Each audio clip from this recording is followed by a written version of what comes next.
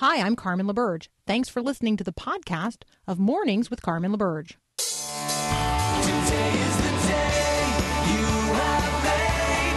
I will rejoice and be glad in it. Today is the day you have made. I will rejoice and be glad in it. And I won't worry about tomorrow. I'm trusting in what you say. Today is the day. Today is the day. Good morning. Today is the day. It's the fifth day of Advent. We are in the fifth chapter of the Gospel according to Luke. We dealt with the first half of the chapter in the first hour, and so I want to turn my attention to the second half of the chapter. It is here that we see Jesus teaching, and it's important to recognize who is listening to him. It's the Pharisees and the teachers of the law who are sitting there. They had come from every village of Galilee and from Judea and Jerusalem. And they were listening to Jesus teach, and he was healing the sick. It is here that Luke tells the story of the men carrying their paralyzed friend on a mat. They couldn't get into the house because there were so many people, and so they tore the roof off and lowered the man down. You know the story of the healing of the paralytic. Jesus, seeing the faith of the friends, says to the man on the mat, "Your sins are forgiven." Now, I want you to just consider for a moment how much your faith matters. I mean, I know sometimes we think that our faith does not matter to our friends. Our friends are paralyzed in all kinds of ways. But the way they are most critically paralyzed is that they are not in a saving relationship with Jesus Christ. They do not have a restored relationship with God the Father through Jesus Christ the Son by the power of the Holy Spirit. And the most powerful thing that we can do for our friends is bring them to Jesus. And then let Jesus deal with them. Let Jesus deal with all of their brokenness. Let Jesus deal with their primary need, which is the reality of sin, the separation that we all experience from God. When Jesus saw the faith of the friends, he said to the man on the mat, "Your sins are forgiven." And the Pharisees and the teachers of the law responded by thinking to themselves, "Who is this? This is a fellow who speaks blasphemy. Who can forgive sins but God alone?" Now, they're actually right in that observation. Who can forgive sins but God alone? Well, no one. Now, if you were to follow that thought through, who is this? Only God can forgive sins, so who is this? If you paused for just a moment, you might well be led to the truth. Well, this is the God-man. This is Jesus, who is both fully human and fully God. Now, how is that possible, and what does that mean? And what must I then rethink about everything I have thought before about the way the cosmos is and how redemption happens? Now, Jesus knew exactly what they were thinking, and so he said, "Why are you thinking these things in your heart?" And that conversation is interesting as well. We then get the calling of the tax collector, Levi, who is sitting at his tax collecting booth, and immediately Levi follows Jesus. And then Levi throws a big party, a great banquet at his house, and a large crowd of tax collectors and other sinners come to eat with him. Now, you can imagine that sitting down and eating with sinners is not something that the Pharisees and the teachers of the law think is a good idea. And so they complained to Jesus' disciples, who haven't been disciples for very long, remember. He's just begun gathering this crew. But they complained to the disciples, "Why do you eat and drink with tax collectors and sinners?" Now, Jesus answered them. Jesus steps in, by the way, when we don't really know the answer to the question. Jesus takes up for us, which I genuinely appreciate. Jesus answered them, "It's not the healthy who need a doctor, but the sick. I have come not to call the righteous, but sinners to repentance." It's a fascinating exchange. We also get in this chapter the conversation about the bridegroom and why Jesus' disciples don't fast. He then teaches a parable. Great reminders in this chapter of who Jesus is and how he began to confront old ideas, because what God is doing in Jesus Christ is a new thing. All right, up next, I am going to have a conversation with Dr. Cynthia. Dr. Cynthia has a website. She hosts a website for Christians who want to reach our Muslim neighbors, Christian christianfrommuslim.com, christianfrommuslim.com. We are going to talk about how you and I can reach Muslims for Jesus this Christmas. That's up next here on Mornings with Carmen.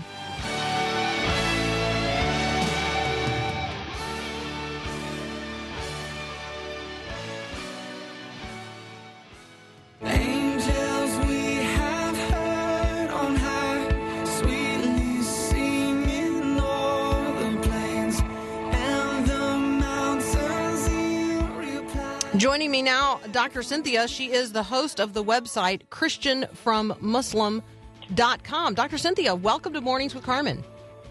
Hey, good morning. Thanks for having me. Well, absolutely. So, let's just begin with the website itself. What are you seeking to do at christianfrommuslim.com?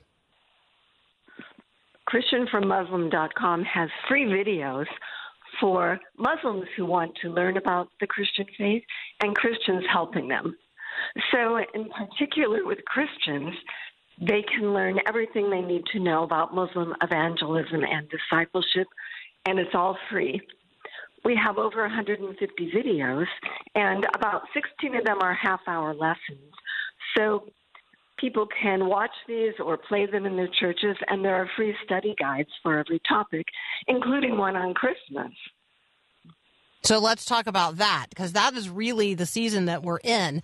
And you and I both know that the holidays and this particular holiday season is a particularly opportune time for Christians to share their faith with Muslim neighbors. Tell us why that is. Why are the holidays a particularly good time to do this?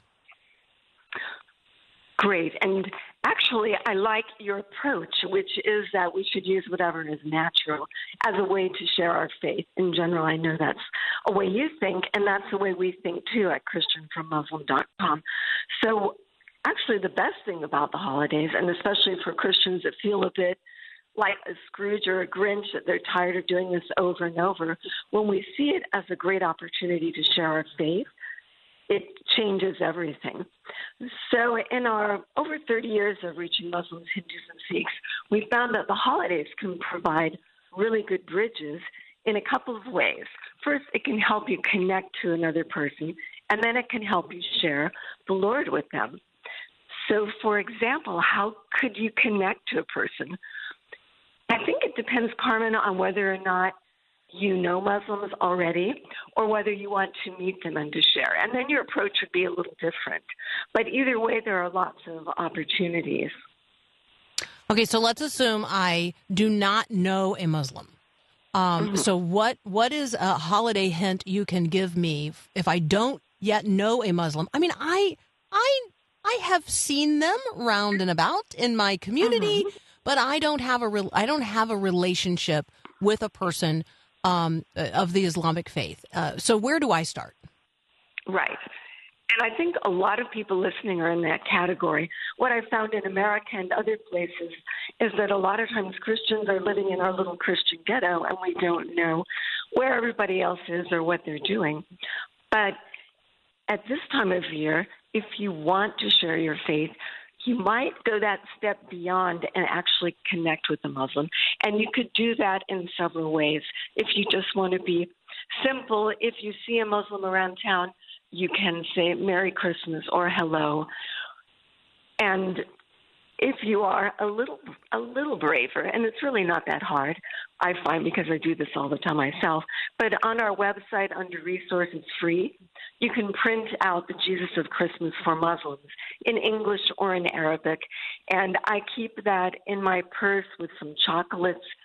I mean, you and I know, Carmen, that the gospel is the best gift. The love of God is the best thing we could ever have, but we try to sweeten it with something so that people know that we love them as people, not just to convert them. So I would give them that with a chocolate or a candy cane, something like that. And what is so amazing, Carmen, is it's not easy for us to reach out to people that are strangers. But I'm serious with Muslims, especially with immigrants, when a Christian reaches out to them, an American reaches out and shows love, it is amazing, and all of your reluctance just melts away when you see their expression of thanks. So it is a good time to actually connect with people. And outside of at large like that, just walking around, you and your friends or your church might take some care packs to apartment buildings that Muslims are known to live in and give them the tracts or DVD or love. And sometimes, well, our model for sharing the gospel is build bridges, share truth, challenge falsehood. So if you know you're going to see someone many times, you can keep building bridges with them. You don't need to necessarily immediately give them the gospel, although sharing truth is our ultimate. But if maybe at this time you just want to show love. Absolutely. By smiling and including them. Or if so we want to get better. Yeah, we want to get to how we can share the Christmas story, but you and I have to take a quick break. So I'm talking with Dr. Cynthia, host of the website ChristianFromMuslim.com. We're going to continue this conversation in just a moment. We'll be right back.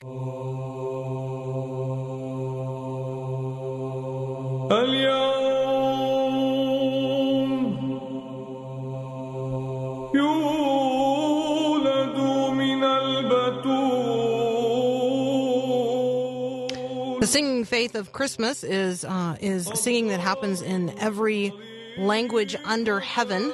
And sometimes we need to learn to tell the Christmas story in ways that are going to touch the hearts and minds of people who are very, very different than us, who have not grown up culturally as Christians, who have not grown up in the storylines that we tell here in Western Christianity.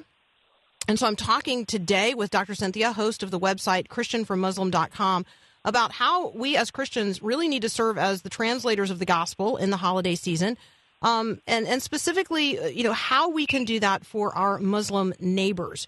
So Dr. Cynthia, the Christmas story and the Christmas season, provides lots of symbols, lots of opportunities that would resonate with Muslims. What are some of those, and how can we use those to open doors of conversation?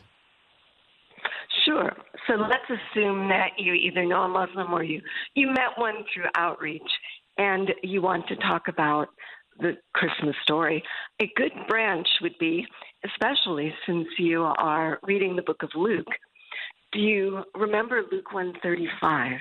I think everyone who's been reading your devotionals knows that says that the Holy Spirit came upon Mary, and that's how Jesus was born. So as a conversation starter, Muslims know that we share a lot in common, but some of them, especially traditionally, they have a very different view of what we think is the way Jesus was conceived. So using Luke 1:35 and mentioning to them, do you know that the way the Bible describes Jesus being conceived is very similar to the Quran, and you can talk about it, and because it actually says the Holy Spirit in the Quran. So that shows, in a way, by doing that there is a similarity, that it was God, and if you read Luke 1:35 or mention that, it explains because it was the Holy Spirit, Jesus is the Son of God. So that's kind of a talking point that can get things going.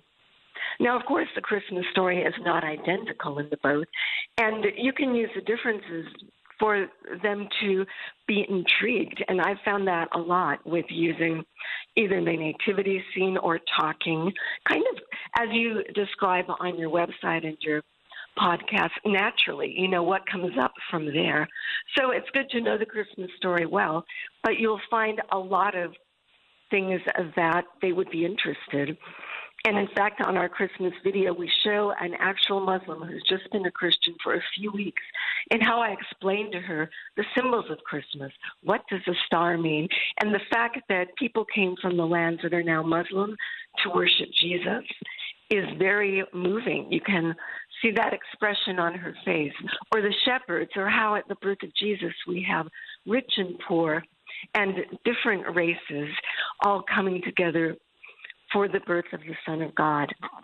And then what's really important, if they can get across, is to link it into what I call the path of the prophets, or the sacrifices, because Muslims know that Abraham did a sacrifice. They know about that. But they don't know about the sacrifices of Moses, and they don't know that Jesus was the prophesied final sacrifice for sin. So, for example, in a Bible study I was doing with a current Muslim, about 2 weeks ago, we actually did go through the prophecies in Isaiah chapter 9, about mighty God, everlasting Father, Prince of Peace coming to earth, and Isaiah 53. So by pulling those together, they can see that the Holy Spirit came on Jesus for a special reason, that we don't say our prophet is God, but your prophet isn't. Know that he was the final sacrifice for sin, which was prophesied. So I know that might seem a bit challenging for them, but if they pray and they're just willing to use this situation, I'm sure the Lord will help them at least say something that will make progress towards understanding the gospel with the Muslims that they know. Yeah, and the most powerful, or one of the most powerful tools that we have is our home, and inviting people into genuine fellowship in our homes and simply inviting them to participate in what we are already doing, and then invite them to ask questions about what we're doing. So folks may wonder why we put up a Christmas tree. Folks may wonder as we unwrap the little pieces of our nativity scene, why we do that and who each one of those characters is and what's the biblical story that is told through those characters at the manger. What is it about the star, and how does that connect us back to the story of Daniel, which is certainly a part of Muslim history as well. And so there are all kinds of opportunities when we are talking, when we bring people into our home. And so let's talk about some of that, because I do think there are some things that we need to know and we need to recognize. If I'm going to invite a Muslim into my home to share, let's say, a Christmas meal, I need to not serve Christmas ham. Of course. Well, right. So like you and I know that, but not everybody would necessarily know that. And so I do think that some of the cultural sensitivities are important in all of this. Oh, absolutely. And I think as far as who you invite and if you invite, that takes a while to think about also. For example, we call all our little things that you do a bridge, like this is holiday bridge. One is an event bridge and the other is an Esther bridge. So an event bridge would be if you invite someone to your church for a Christmas program, and people will sometimes come. No, not all. I've had Muslims refuse, but others do accept it. An easy one, if you don't know them well, the first bridge, like Esther would invite the king to something before she presented. That first bridge would be, would you like to go for coffee, and just chat with them. But if it's somebody that you know a little better and you do want to have them to your house, that is so perfect, because then you just naturally can say, oh, hey, this stands for whatever, especially if they admire something or ask about it. And I did have an event, a holiday event with Muslims at my house last weekend. It was wonderful. They heard Legend of the Candy Cane. They heard other things, the gospel. Actually, these two families had heard the gospel before. But this is a way that brings it out in a natural setting. And afterwards, one of them said to me, I will remember this my whole life. So it's really of a more positive impact and worth the effort that Christians might not think it is. It's not necessarily as big of an ordeal as we might think, and the blessings just go on forever. Many of the Muslims that I have shared the Christmas story with did go on to receive Christ. And if they don't, even so, they will be more open to you, to America, to the Lord, and it's just a wonderful experience. Absolutely. All right, Dr. Cynthia, thank you so much for sharing with us today. The website is christiansfrommuslim.com. We'll be right back.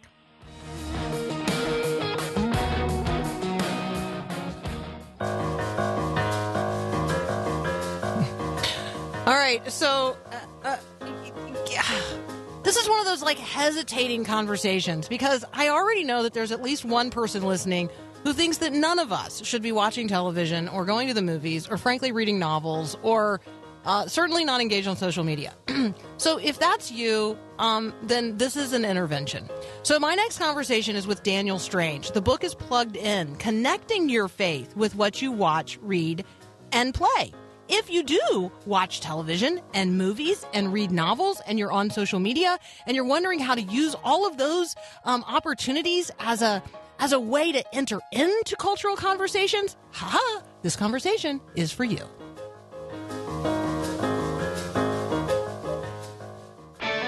Are you living an either-or kind of life, or both and? Hi, I'm Mark Gregston with Parenting Today's Teens. After decades of working with troubled teens and their families, I'm convinced that life is rarely an either-or thing. It's rarely easy or difficult, fun or challenging.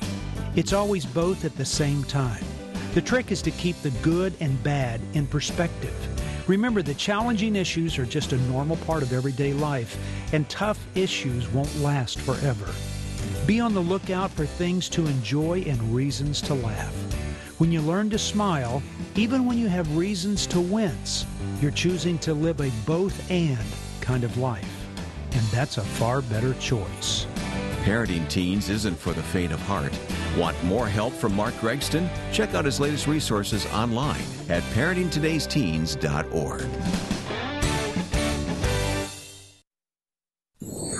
Silent night, holy night, all was calm and all was bright. Joining me now, Daniel Strange. He is, well, among other things, he is the father of 7 children. That might be in your bio, Daniel, the thing most worth talking about at Christmas. But you're also a professor, and you are the director of Oak Hill, the Oak Hill Theological College. First of all, tell us about Oak Hill, and tell us what the 7 smaller Stranges are up to. So Oak Hill is a theological college in North London. We train people for gospel ministry. Half of them would be going maybe into the Church of England, Anglican ministry. Half would be going to independent. We're a conservative evangelical confessionally.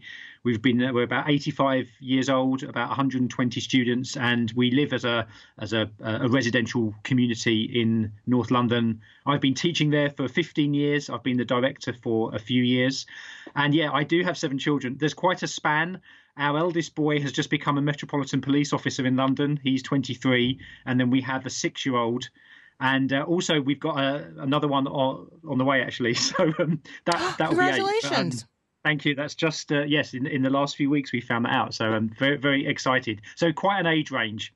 Wonderful Advent news. Thank you. Thank you. Yeah, what a joy. And for your son, who has just become a Metro police officer in London, we obviously here in the United States were paying close attention earlier this week to the terrorist attack at London Bridge. We just recognize the particular challenge that is faced by law enforcement. And so please give our encouragement to your son. You. And thank him. We would all think that, serving as a police officer in London must be really cool. Just because we imagine that London is a little bit like Disney World, and yet it's not. No, and I think, do you know what? I think the interesting thing is, I think for me and his mum, I think the big issue is, yes, there's the praying for the physical safety, but it's as a Christian police officer, I think I'm just very aware, and it links to I suppose the book really, that he just doesn't become too cynical about everything. And I think that being dragged down spiritually, and that you still maintain hope in a side of life that myself never sees, a kind of an underworld that that exists, but you have no connection with it. And so if you're exposed to that all the time, how do you keep your faith strong when all around you, when there aren't many Christians in the police force, and it's very difficult? And that's our prayer for him, that his faith maintains strong, and that he doesn't just become cynical and pessimistic. That's the big prayer. Yeah, I mean, he's a genuine light in the midst of real darkness, and he is walking as an ambassador of the King and the kingdom into environments, where oftentimes that light is not welcome, where people have genuinely preferred darkness to light, and so that will be our prayer for him, a prayer of protection.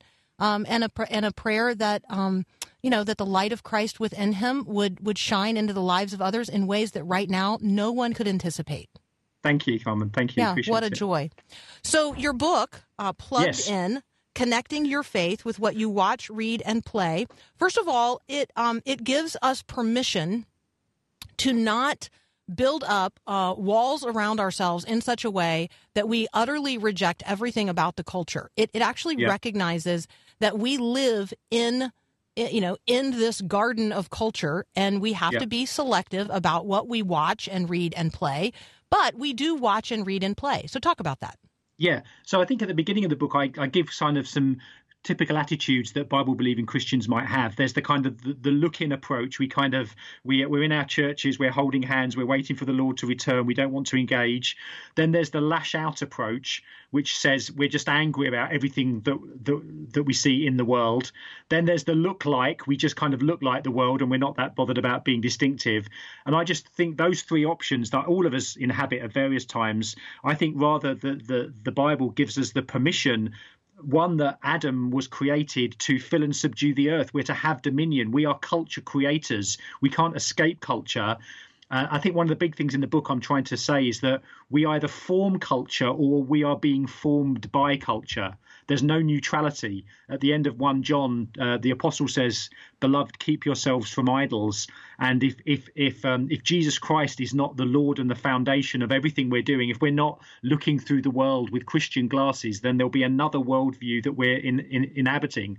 And I think so often we kind of just have a very narrow view of what Christianity means and what the gospel means, whereas I'm very committed to the lordship of Christ in every area of life, and that the God's blueprint for living affects everything. And the book is trying to say, okay, in the normal things that people do and watch and play for our own discipleship and for our evangelism and our witness, how do we connect and confront? There's always the both and. We're not to be of the world, but we live in the world. And then how do we connect and confront in very normal, practical ways?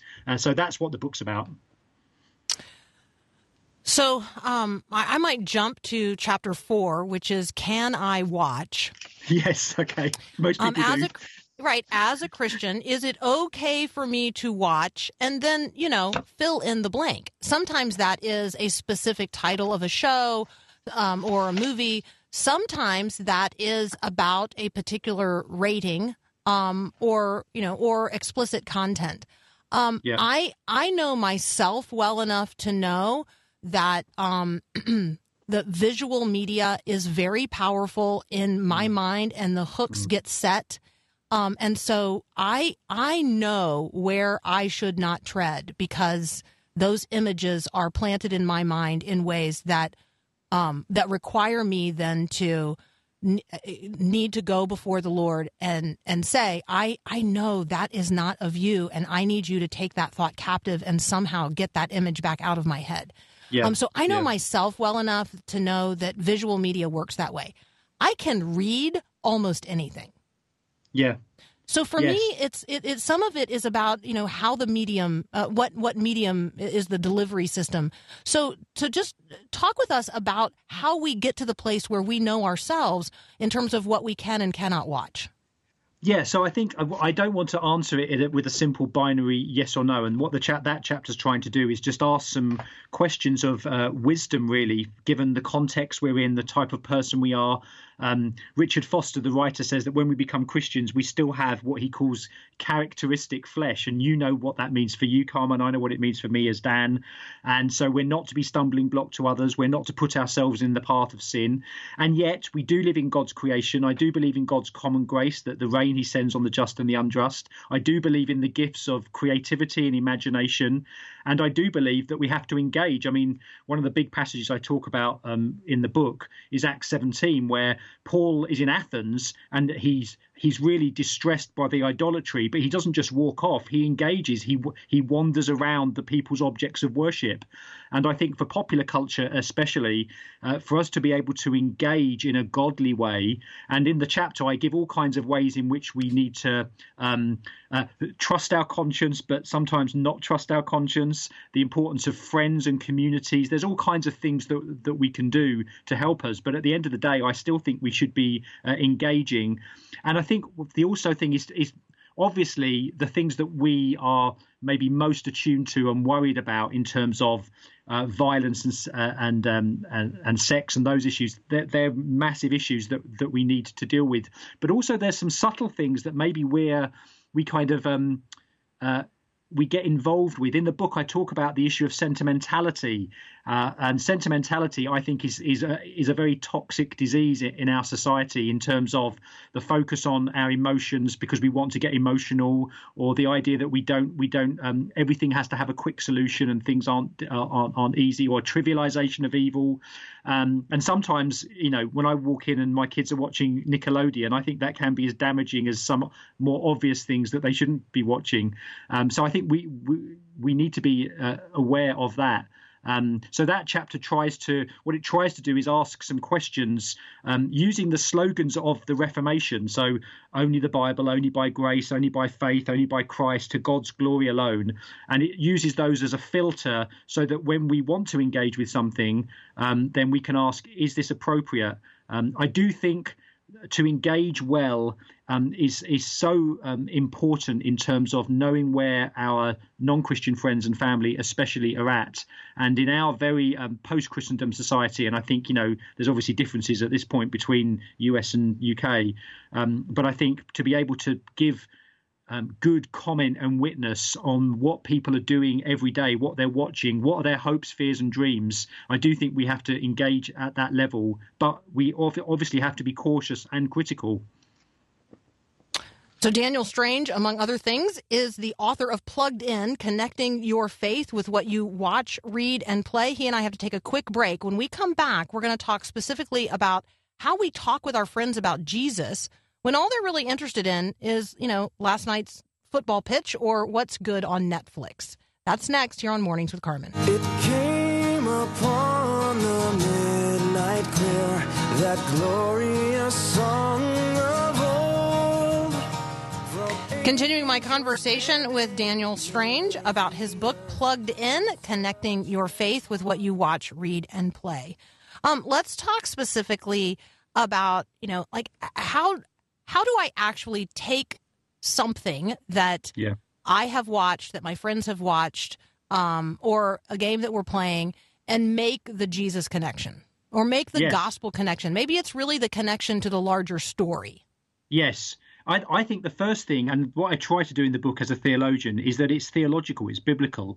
It's saying that as all human beings are made in God's image, we are culture builders. We have hopes, dreams, and fears about life. So whenever we encounter someone, we need to be encouraged that even though they might not have any time for God or Jesus or the Bible tells me that they are religious. They know God. That's what Romans 1 says. They suppress the truth, but they know God. And in a sense, they know and they don't know. That's why Paul says back in Acts 17, what you're ignorant of, I'm now going to proclaim to you. So already I think we need to be encouraged that they have a worldview. They have a faith in that sense. They have ultimate commitments to things.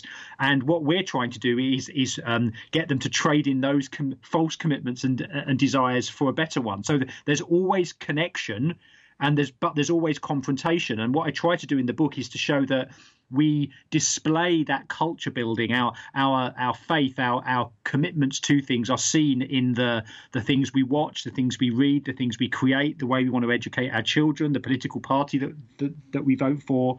They all have meaning. And so what we're trying to do is to get to the bottom of what are the commitments underlying those things. Now, we do that by asking lots of questions and lots of listening. I sometimes think we're not very good at listening. We need to listen to where people are coming from. Let them tell you why they do what they do, and just gently then try to uncover what are the basic commitments that they're committed to, and then we might have an opportunity to say, well, these are my commitments and these are the reasons why. So in the book, we're looking at very practical things.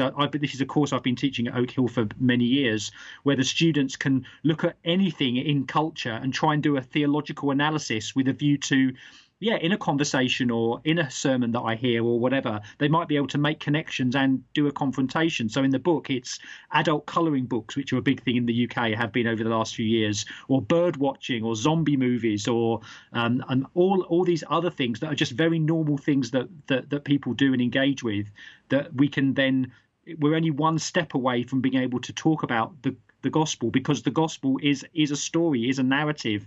It does talk about our own hopes, fears, and desires, and so there's always connection and there's always confrontation. We need to do both. Okay, so let's have a little fun. The gospel and bird watching. Well, I think something like that is about connecting with nature, understanding that nature is good in itself, but when it's deified, that's a problem. When we treat it as God, and that essay was a very good essay in terms of why people at the moment, especially, are very interested in nature and going back to the beginning, going back to a kind of an Eden. And so the student where that essay is based was just trying to plug into those kinds of issues as they were with other things.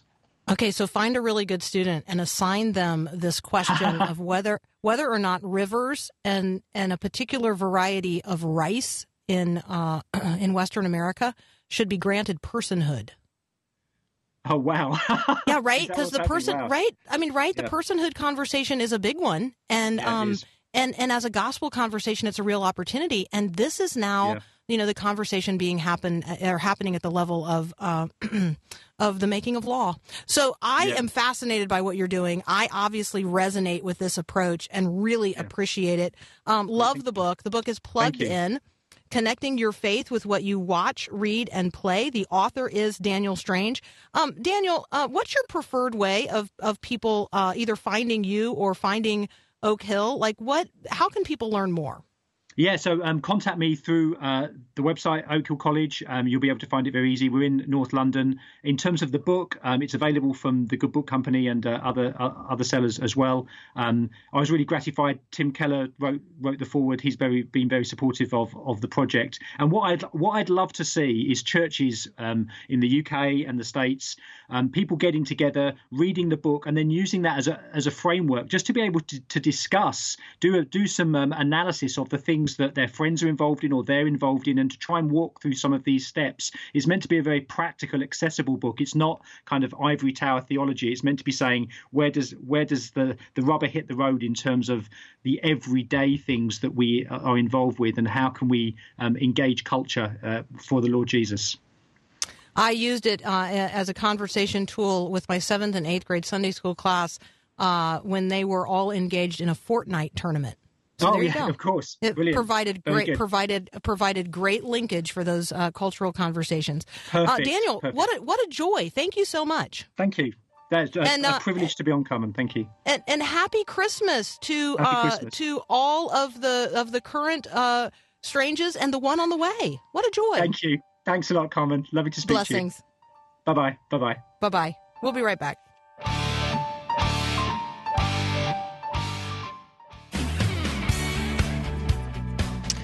All right, I just have to admit to you, I like that guy.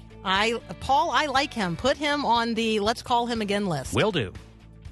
So it's always fun for us to talk to folks we haven't talked to or talked with before, and it's always fun to be included in your day. If you would like to share the show with someone else, that would be a great gift to us. So one of the ways that you can sort of be a part of the Faith Radio community, the listening community here at Faith Radio, is that you would share the show with other people. And you can obviously do that when you're live listening, but you can also do it after the fact by going to myfaithradio.com, finding a link to the podcast for a particular hour that you thought was provocative or really enjoyed, something that you think would speak to someone else in your life, and then, just send that to them in a text message or via an email. You send them the link to the show. or to the podcast that you say to yourself, hey, I thought you might find this interesting. It's just a real blessing to us as well. All right, go out there and make it a great day. Get into the Word, that the Word might get into you, that the Word might get out into the world that God so loves. Have a great day and a blessed day. Thanks for listening to this podcast of Mornings with Carmen LaBerge from Faith Radio. If you haven't, you can subscribe to automatically receive the podcast through iTunes or the Google Play Music app.